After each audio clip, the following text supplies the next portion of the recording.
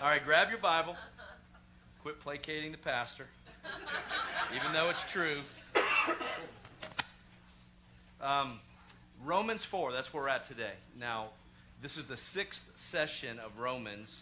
And again, remember, as we get started today, just so we're all on the same page, the title of this is called Exposed, the Shocking Truth of the Gospel. And so the whole idea is for you to be shocked at least once. That has to do with the Scripture, not me being silly or stupid. So the whole idea here is that the first 3 chapters of Romans is the diagnosis section of the book. So the whole purpose of chapters 1 through 3 is to remove any escape, to remove any doubt, to make sure that every person stands guilty and indicted for sin that's incurable and is deserving of death. That's the first 3 chapters. That's not a lot of fun going on in the first 3 chapters of the book of Romans. But now, from today, chapter 4 to chapter 12 or 11, is basically what I call the declaration section of this book, where now Paul is going to champion and trumpet the radical nature of the gospel. And it is going to be shocking. Already it's been shocking, right? Because we learned in the first 3 chapters that no matter how good we still weren't good. So now he's going to start talking about today justification by faith, which is basically just as shocking, because how many of you know yourself? It's like we know us. We know what we do when nobody's around. We know what we think. We know how we respond to things and how we react to things. And now we're going to find out that in Christ we are justified by faith, not of works. And that's shocking as well. It seems like grace is always given to the wrong people from our perspective, right? It's always to the most egregious sinner, the most notorious loser. Jesus always had the most compassion for, and the people that had it all together received his, unbridled scorn. So it's interesting to look at it from the perspective of the gospel, because it is definitely liberating and freeing once we get over being angry that everything we did before didn't really matter as much as we thought it did. So as we get started here, let me just give you a couple of definitions of the idea, or just what grace really is. It's not an idea, is it? It is a person. His name is Jesus. So the author Paul Zahn writes it this way. He said, grace is love that seeks you out when you have nothing to give in return. So God's love is seeking you, chasing you, relentlessly after you when you have nothing to reciprocate with. You have no reciprocity. There's nothing in you that he needs. And that's the idea. When you get a hold of this, then you can begin to live your life in such a way that you can give everything to other people, not needing or expecting or wanting them to give anything back. And that's radical. That's crazy, right? He goes on to say, grace is love coming at you that has nothing to do with you. Grace is being loved when you are unlovable. And then in his book, One Way Love, Tullian Tchividjian quotes Christian author Robert Capon, and he puts it this way: grace works without requiring anything on our part. It's not expensive. It's not even cheap. It's free. And, I know that really grinds on a lot of people to think that it's cheap, it's greasy grace, it doesn't mean anything, and that's not the point there. The point is, like I said a week or two ago, when we talked about the parable of the Good Samaritan, right? We've always thought we were the Good Samaritan. We were supposed to be the Good Samaritan.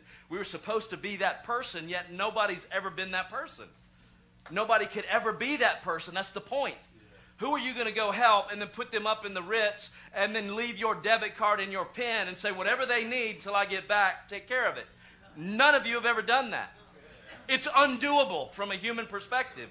But yet Jesus is the Good Samaritan. And you and I, we are the beleaguered, bloodied traveler who couldn't help himself, who was picked up, wounded and broken, healed and cared for by Jesus, and then taken to a place of rest and left there until his return. And he left a debit card with a pen and said, whatever they need while I'm gone, it's already paid for up front and in advance. That is the radical nature of the gospel of Jesus Christ. And so this whole concept of getting it in right order is really empowering and liberating. And that's how we must look at Jesus, who is grace and truth. So now let's just pick it up here in Romans 4. And we're just going to work down through the first 8 verses here.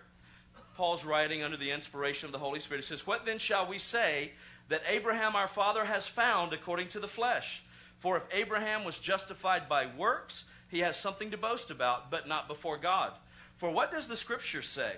Abraham believed God, and it was accounted to him for righteousness." You know, most of us believe that when we make mistakes, God's counting that sin against us, when actually in Christ, He's counting righteousness for us and toward us and upon us. That is the reckoning that's happening. Reckon is I used to think it was just a word Clint Eastwood used before he shot somebody. I reckon so, And then I found out, later on in life that it's actually a mathematical term that has to do with accounting and being reckoned a certain way. And so now God reckons you and I righteous in Him, justified in Him. And this is a trip when you're sitting there thinking, I'm one heartbeat away from standing in eternity. Is this the real deal? And it is. And that's why it's good news. Watch this now. Just as David, let me back up, verse 4. "Now unto him who works, the wages are not counted as grace, but as debt." So if we're working for it and, expending our energy and making sure it happens, I was just thinking there a moment ago, Eve got a text from a friend who's, just sort of grappling with some of these concepts, and she wrote Eve and said, "So you're telling me that if I don't tithe, I'm not cursed with a curse?" And then in parentheses, "By the way, I'm not trying to get out of tithing. I'm just trying to get out from under condemnation." And she said that before, that if they couldn't tithe or forgot to tithe or whatever, that then something would happen in life and the clutch would go out or somebody would back into the car and then all of a sudden the money's gone, and then that was God, punishing her for not tithing. And nothing could be further from the truth. And as I was writing the check there, as I finally found a pen in my wife's purse, it's so little but yet so cavernous. The purse that is. I just can't find anything. I start freaking out anytime she tells me to get something out of my purse. I just can't handle it. I immediately take a Xanax and try to breathe. Anyway, as I was writing the check, I was thinking about how often we ascribe our giving to our blessing. And, it's a wonderful life to be generous. And I get all that. And I think that's God's heart. But to say, when I gave this, God gave me that, He gives that to us not to support what we're doing, but that's His grace blessing us anyway, hoping that we'll get a hold of the real gospel like Abraham did. He was blessed first and then he gave. And so to know that we're blessed and have everything that we need pertaining to life and godliness in Christ, that's what causes us to be generous. Not thinking, man, if I write a big enough check, maybe my Toyota will turn into a Mercedes by the time I get out of church. I don't know. Anyway, kind of off topic, but I'm saying God moves for even when we're religious, there's grace, right? Because we're truly, with a pure heart trying to figure all this out. So he goes on to say, I have no idea where I left off, but that's okay. Verse 5. Did I read 5 or I left off at 4? Okay, so here we go, verse 5. Thank you. "But to him who does not work, but believes on him who justifies the ungodly." Somebody say he's talking about me again. At least before Christ, that was us. We were ungodly, but God justifies the ungodly. His faith or her faith is accounted or reckoned to them for righteousness. Just as David also describes the blessedness of the man to whom God imputes righteousness apart from works. Blessed are those whose lawless deeds are forgiven. He's quoting now David in the Old Testament. "And whose sins are covered. Blessed is the man to whom the Lord shall not impute sin." So once you're in Christ, and the Bible says He died for us once and for all, so once we are born again of the Spirit of God, we are in Him, and we are righteous in him forever. That's just the fact of the finished work of Jesus. And so your sin is not imputed to you. Again, a lot of people say, well, that's going to make people go out and sin. Well, the Bible says in 1 Corinthians 15 that the strength of sin is the law. The strength of sin, nowhere in the Bible does it say, is grace. So the strength of sin is the law. So where there's law, where there's religious approaches, where there's guilt and condemnation, there's going to be more sin. But when people are released from that and recognize that the finished work of Jesus has paid for it once and for all, they actually live free from the bondage of sin, and their life actually looks less sinful than it would otherwise. And then also in Titus chapter 2, the Bible says that the same grace that saved us also teaches us how to live beyond ungodliness and all those things. So grace is not a doctrine. Grace is embodied in Jesus, and the church needs to know what it says and what it is. So check this out. From the time we're very little, we sort of have this idea that if we do good in school, make good grades, our parents will love us. If we get a good job, we can buy a nice car and maybe get a date with a pretty girl. If we don't do certain things, then, other bad things will happen. And so we're constantly enmeshed in this idea that there's the carrot and the stick, and we've got to perform to get something out of it. And then the world kind of functions that way, doesn't it? But we're part of a different kingdom, and when we come into the kingdom of God, then it's really hard for us sometimes to grasp the fact that this is a free gift that we only have to believe to receive. Let me read to you a recent article from Irvine, California. Saying he doesn't even feel like trying anymore, 8-year-old Max Bledsoe expressed his strong disappointment Monday after learning that his parents' love is unconditional. I always thought they loved me because I'd actually earned it, but unfortunately it turns out that their affection is apparently limitless, said a frustrated Bledsoe, wondering aloud the point of doing well in school, learning how to play the piano, and always going to bed before 9 p.m. If his parents were just going to keep on loving him no matter what. He quotes, "Look at me. I just wasted the last 3 years of my life trying to win their approval and by being a good kid. And for what? To get the love that was coming to me anyway?" Bledsoe added that he envied his adopted younger brother who really had to work for his parents' love. And that pretty much sums up religious people. You know why it ticks them off? You know why grace ticks them off? Because they worked so hard. You got to be kidding me that all that I've done, all that I've given, all that I've served, all that I've done, all that I've studied, all that I've extrapolated and dissected and exegesis, hermeneutical, homiletical, theoretical, all this stuff didn't make God love me anymore. That's why they don't like it. Because they want to think. Humans want to think that because of what I did, God loved me more. It's just not true. God loves you, period. He loves you in spite of you. He loved you without you. He loved you the most for nothing that you did. That's grace. The love of God is all about the lover and not the loved. The gospel is all about the work of the Redeemer, none of the work of the redeemed. The work of the redeemed will change the world, but not until they know that the Redeemer loved them no matter what. Man, this is radical. It's shocking because it's so foreign to the way we've always sort of thought that it was. The rest of the chapter sort of follows this vein. Verse 13 says, "For the promise that he would be the heir of the world was not to Abraham or to his seed through the law, but through the righteousness of faith." Righteousness means right standing. It means to be right with God. It means righteousness. "For if those who are of the law are heirs, faith is made void and the promise made of no effect, because the law brings about wrath, for where there is no law, there is no transgression." You see how that works? God brought the law to Moses so people's sins would be identified. He wanted people to recognize their sinfulness, not to make them think they're supposed to live according to it, but to let them see that there's no way they could. That's always the purpose. In fact, in Jesus' own ministry, when he spoke to Jews, he always preached hyper law, so they would know it couldn't be done. But we've somehow taken those words and made them some kind of formula that we're supposed to try to keep today. I had somebody call me this week, and I get a lot of calls these days about this stuff. And this lady that goes to another church and has heard about us and it finds herself desiring to know more about, good news gospel, she said, well, didn't Jesus say that if we don't forgive, we can't be forgiven? Wow. Well, there's two rules that you have to remember when reading Scripture. Number one, who is he talking to? And number two, what is the context of what he's saying? He said that on the Sermon on the Mount. Guess who he was talking to? Jews. Guess what he was doing? Preaching a hyper law to let them know nobody could do it.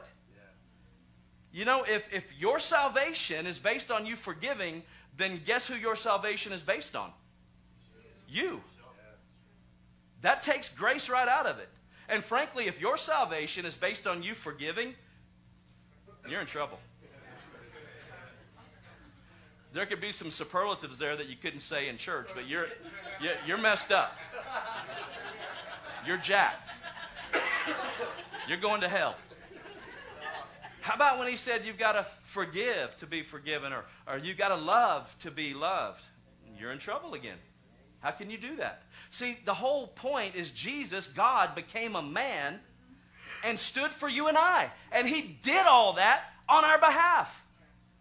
This is the gospel. And so in him, in his vicarious death, in his substitutionary death and resurrection, we have all that we need now in him, and he's completed all those requirements. So whenever you hear something like that, and you could read that and find yourself in condemnation, even in the New Testament, so you read something that says, man, you've got to love to be loved. Okay, well, what you have to do is grab your mind. You know that same mind that the doctor calls you because they lost your blood. I remember one time, I'll just give you my own example, because your mind just goes there right away, right? From 0 to 1,000 in a nanosecond. And I was on staff at another church. This is, many years ago. And I wasn't always a good guy. Way before I met my wife, I was pretty much a scumbag. And so the church was taking a life insurance policy out on me, which they did for all their employees. And they took a little mouth swab for HIV. So then, and again, that's got a shelf life of some years, right? And I wasn't that far out of my stupid years. And so all of a sudden my insurance agent calls. He goes, hey, they lost your swab. They're going to have to come do that again. And immediately I'm thinking, I've got AIDS. I went from they've lost your swab to they're going to make a movie about me, So that mind right there, that mind we have to rein in and say, hey, simmer down there, big boy. Because all these requirements that you can read in Scripture have been fulfilled in Jesus. And your faith in him, that's what we're talking about. Faith in Jesus is what causes you to be justified, not anything else. So the whole chapter 4 is the beginning of this championing of the truth of the gospel in such a way that it will radically mess up your theology. So he goes on. Because the law brings about wrath, for where there is no law, there is no transgression. Therefore, it is of faith that it might be according to grace, so that the promise might be sure to all the seed, not only to those who are of the law, but also of those who are faith of Abraham, who is the father of us all. And then he just goes on down, and then he starts talking about the deadness of Abraham's body, the deadness of Sarah's womb. So let me just pick it up down here in verse 20. He did not waver at the promise through unbelief, but was strengthened in faith, giving glory to God, and being fully convinced that he who had promised, he was also able to perform it, and therefore it was accounted to him for righteousness. Now let me just say this, that we have a tendency to look at people like Abraham as a hero of the faith, right? And of course, he's our father in the faith, and he believed God. When the chips were down, he was 100. His wife was 90. You might as well part the Red Sea. That's a miracle. Right? And he believed God. He tithed 430 years before the law. So tithing is not a law thing, it's a heart thing. He was blessed by God. The Bible says Melchizedek blessed him, and then he reciprocated with generosity. That's the model, not give to get, but give because we believe we've gotten. That's how it works. Okay? We saw him go after 5 kings, defeat them all, deliver his nephew. He interceded for his nephew one time. When God had decided to destroy Sodom and Gomorrah, Abraham stood right before Jesus and said, wait a minute. Would you kill everybody there if there was 50 righteous? Worked them all the way down to 10, and God said, yeah. And there still wasn't even 10. But because a man cared about another man, somebody prayed for somebody else, God delivered Lot and his family. So I believe intercessory prayer is very important. But look at this. Let me just say it this way. There are no heroes in the Scripture except Jesus. Because they're all jacked up just like me and you. Rahab the harlot. Ruth the Moabitess. David the adulterous murderer. Bathsheba the adulteress. I mean, we could go on and on, couldn't we? And we tend to think, oh man, the heroes of the faith, they're so wonderful. Rahab the harlot. You could probably pull that one off if you wanted to. Right? It's like, they're just regular people with a lot of issues. And God used them to tell you and I, hey, if I could use Rahab the harlot and put her right in the lineage of Jesus, the Messiah, don't think I can't drop down into the San Gorgonio Pass and grab your little life and do whatever I want with it. The hero of every verse, of every book, of every story is Jesus. Because Abraham, right when God called him in Genesis 12, I want you to get up and leave your father's house. Aye, aye, sir. Grabs his nephew by the hand, his brother's son, and took him off with him. He defied the order in moment one. You ever done that? Yeah. Sure you have. So have I. Then he lied, not once but twice, about Sarah being his sister. Oh, I know. The scholars say, well, I don't think Abraham lied. I mean, technically, she was a sister. Yeah, but his motivation belies the truth. The motivation was he's afraid to die, not he was afraid that she was his sister and his wife and probably his cousin. They were from the Arkansas part of Haran. I was born in Arkansas, so don't send me any mean letters. I can talk about my kinfolks if I want to. His motivation wasn't bragging on his sister. His motivation was he didn't want to die. So he put her in harm's way because he didn't want to tell the truth. This is Abraham. He had a baby with his wife's maidservant. Never a good idea. And a lot of other stuff that we're going to see. Let me just take you there. Genesis 15. This is where God makes a covenant with Abraham. Abram, as it was in those days. And so he starts off by saying, Abram, I'm your shield, how does he say? I am your shield and your exceedingly great reward. And so then Abram begins to complain, Lord, what will you give me, seeing I go childless, and the heir of my house is one of my servants from Damascus? Look, you've given me no offspring. Indeed, one born in my house is my heir. So now he's going beyond complaining. He's whining. Okay? He's the father of us all. Maybe that's why we have these same issues. And then the word of the Lord came to him and said, this one shall not be your heir, but the one that will come from your own body. Pretty clear, right? And so he takes him outside in verse 5 and said, look toward the heaven and count the stars, and if you're able to number them, this will be your descendants. And he believed in the Lord, verse 6, and the Lord accounted it to him for righteousness. And then the Lord went a step further and said, I am the Lord who brought you out of Ur of the Chaldees. I give you this land as an inheritance. And then it's like saying the word Walmart in front of your toddler.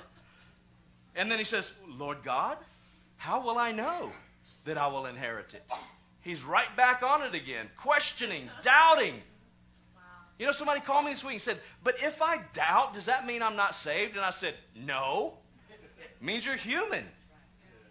Get back and just wash yourself in the Word. It's okay. God expects you to be who you are, and you're going to struggle sometimes. Even Abram did it. So then the Lord says, okay, I'm going to speak your language. So he tells them to bring these animals. They cut the animals in half. It's kind of gross, but that's how they did blood covenants in those days. Almost like a wedding ceremony without all the dead animals. But they would go through this ceremony, and one would take the name of the other, and they would make vows to one another and say, okay, everything I have is yours. Everything you have is mine. Like a wedding, right?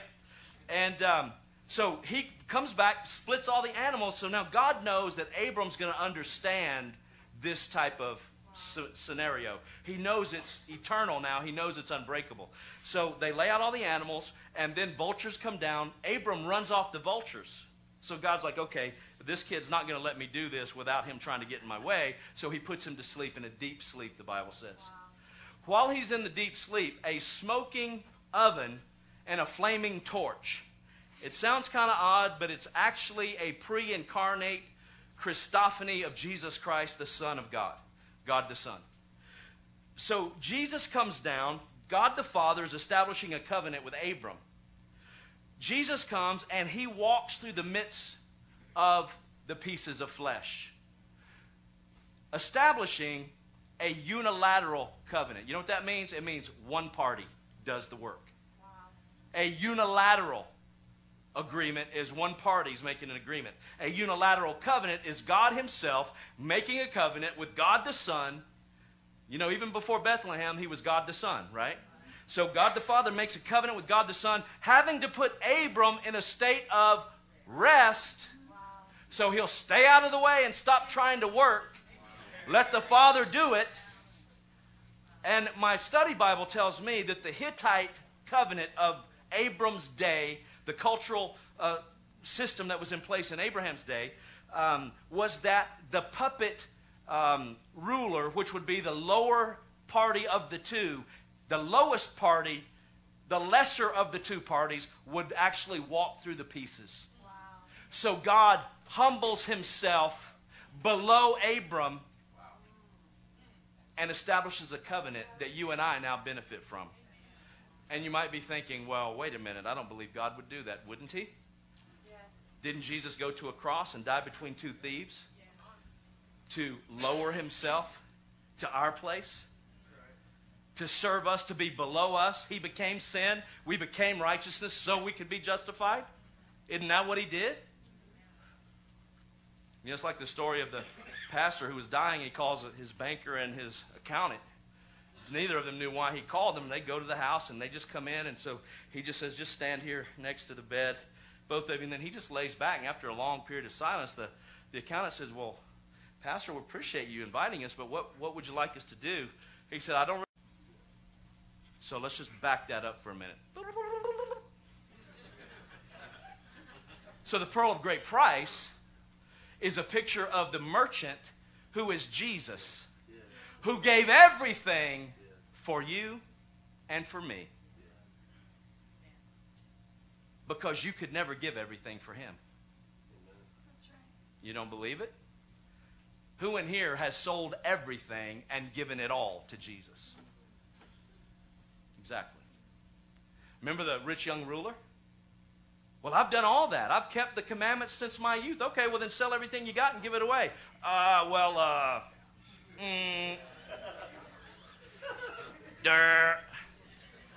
Not possible. See, Jesus went hyper law on him to prove it can't be done. So what did he do? He didn't expect you to give everything. He likes you to have new car smell once in a while. He likes you to have a nice house once in a while. He likes you to be blessed and enjoy your life. Take your wife out on dates once in a while. So what Jesus did is he came, he found you, he was relentlessly pursuing you, he caught you, and he gave everything for you. And that's how he loves you. And that's the gospel. It's not you being the Good Samaritan. It's not you being the merchant. What do you got anyway that he needs? How could you even afford to even think about that? He gave it all for us. He's Jesus. He's the lover of our soul. He's the one that submitted himself to a lower point than us because we were so priceless to him. In John 13, this is when Jesus washed the feet of the disciples. And I love this because verse 3 says, Jesus, knowing that the Father had given all things into his hands, and that he had come from God and was going back to God. He wanted to have a Jesus appreciation meeting. He wanted some birthday presents and a nice Rolls Royce from the congregation to honor and bless him because he was so wonderful and special. Did I get the wrong version? No, he got up after knowing everything that was about to kick off in just a matter of hours. The king of the universe, the merchant that had found a pearl of great price, got up from the table and girded himself. And as a servant would do in those days, you would walk for miles, your feet would be dusty, you would sit down at a table when you got to where you were going, and they would have a servant come and wash your feet. So Jesus of Nazareth wrapped himself in a towel, got on his knees, and washed the nasty, dirty feet of a bunch of fishermen. And you know, we like to have foot washing ceremonies and all this kind of nonsense.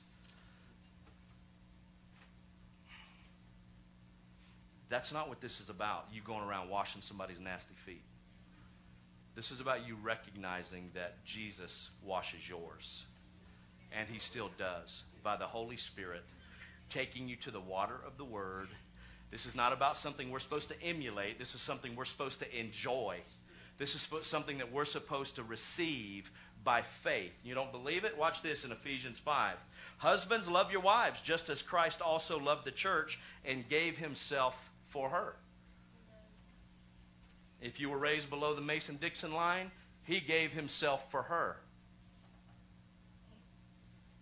Come on, somebody. It's all right if you're from the South. I know you thought that was the opposite. She's supposed to give herself for you. That he might watch this now, that he might sanctify and cleanse her. Notice she's not done anything yet except be the bride. She's just busy being, he's busy doing.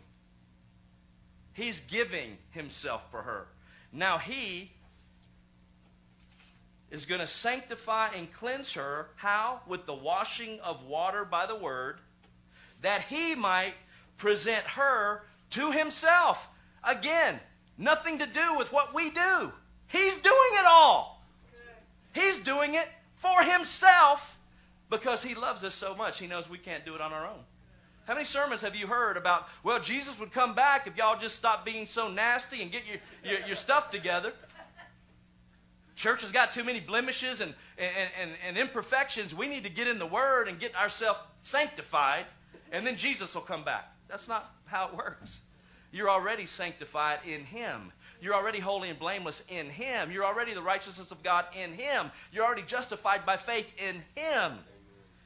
Woo, I don't ever get tired of the gospel. And watch this.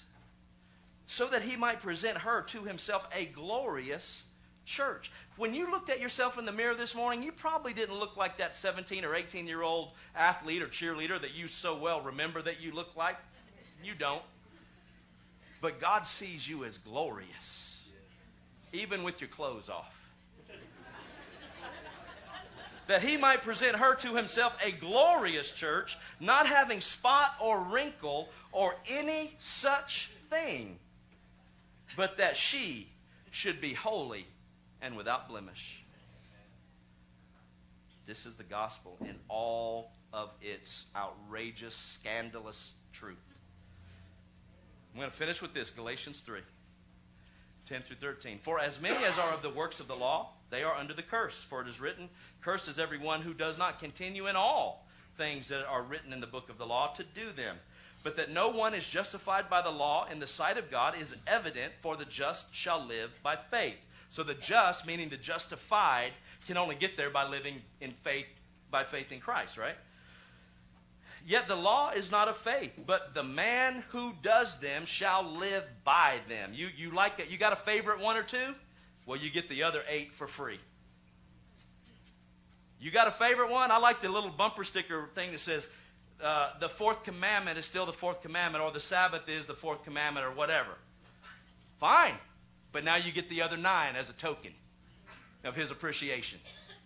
How's that working for you? Christ has redeemed us from the curse of the law, having become a curse for us.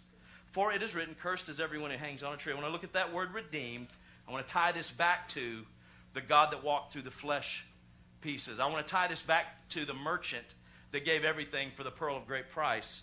The word redeemed means to redeem by payment of a price, to recover from the power of another, to ransom, to buy off.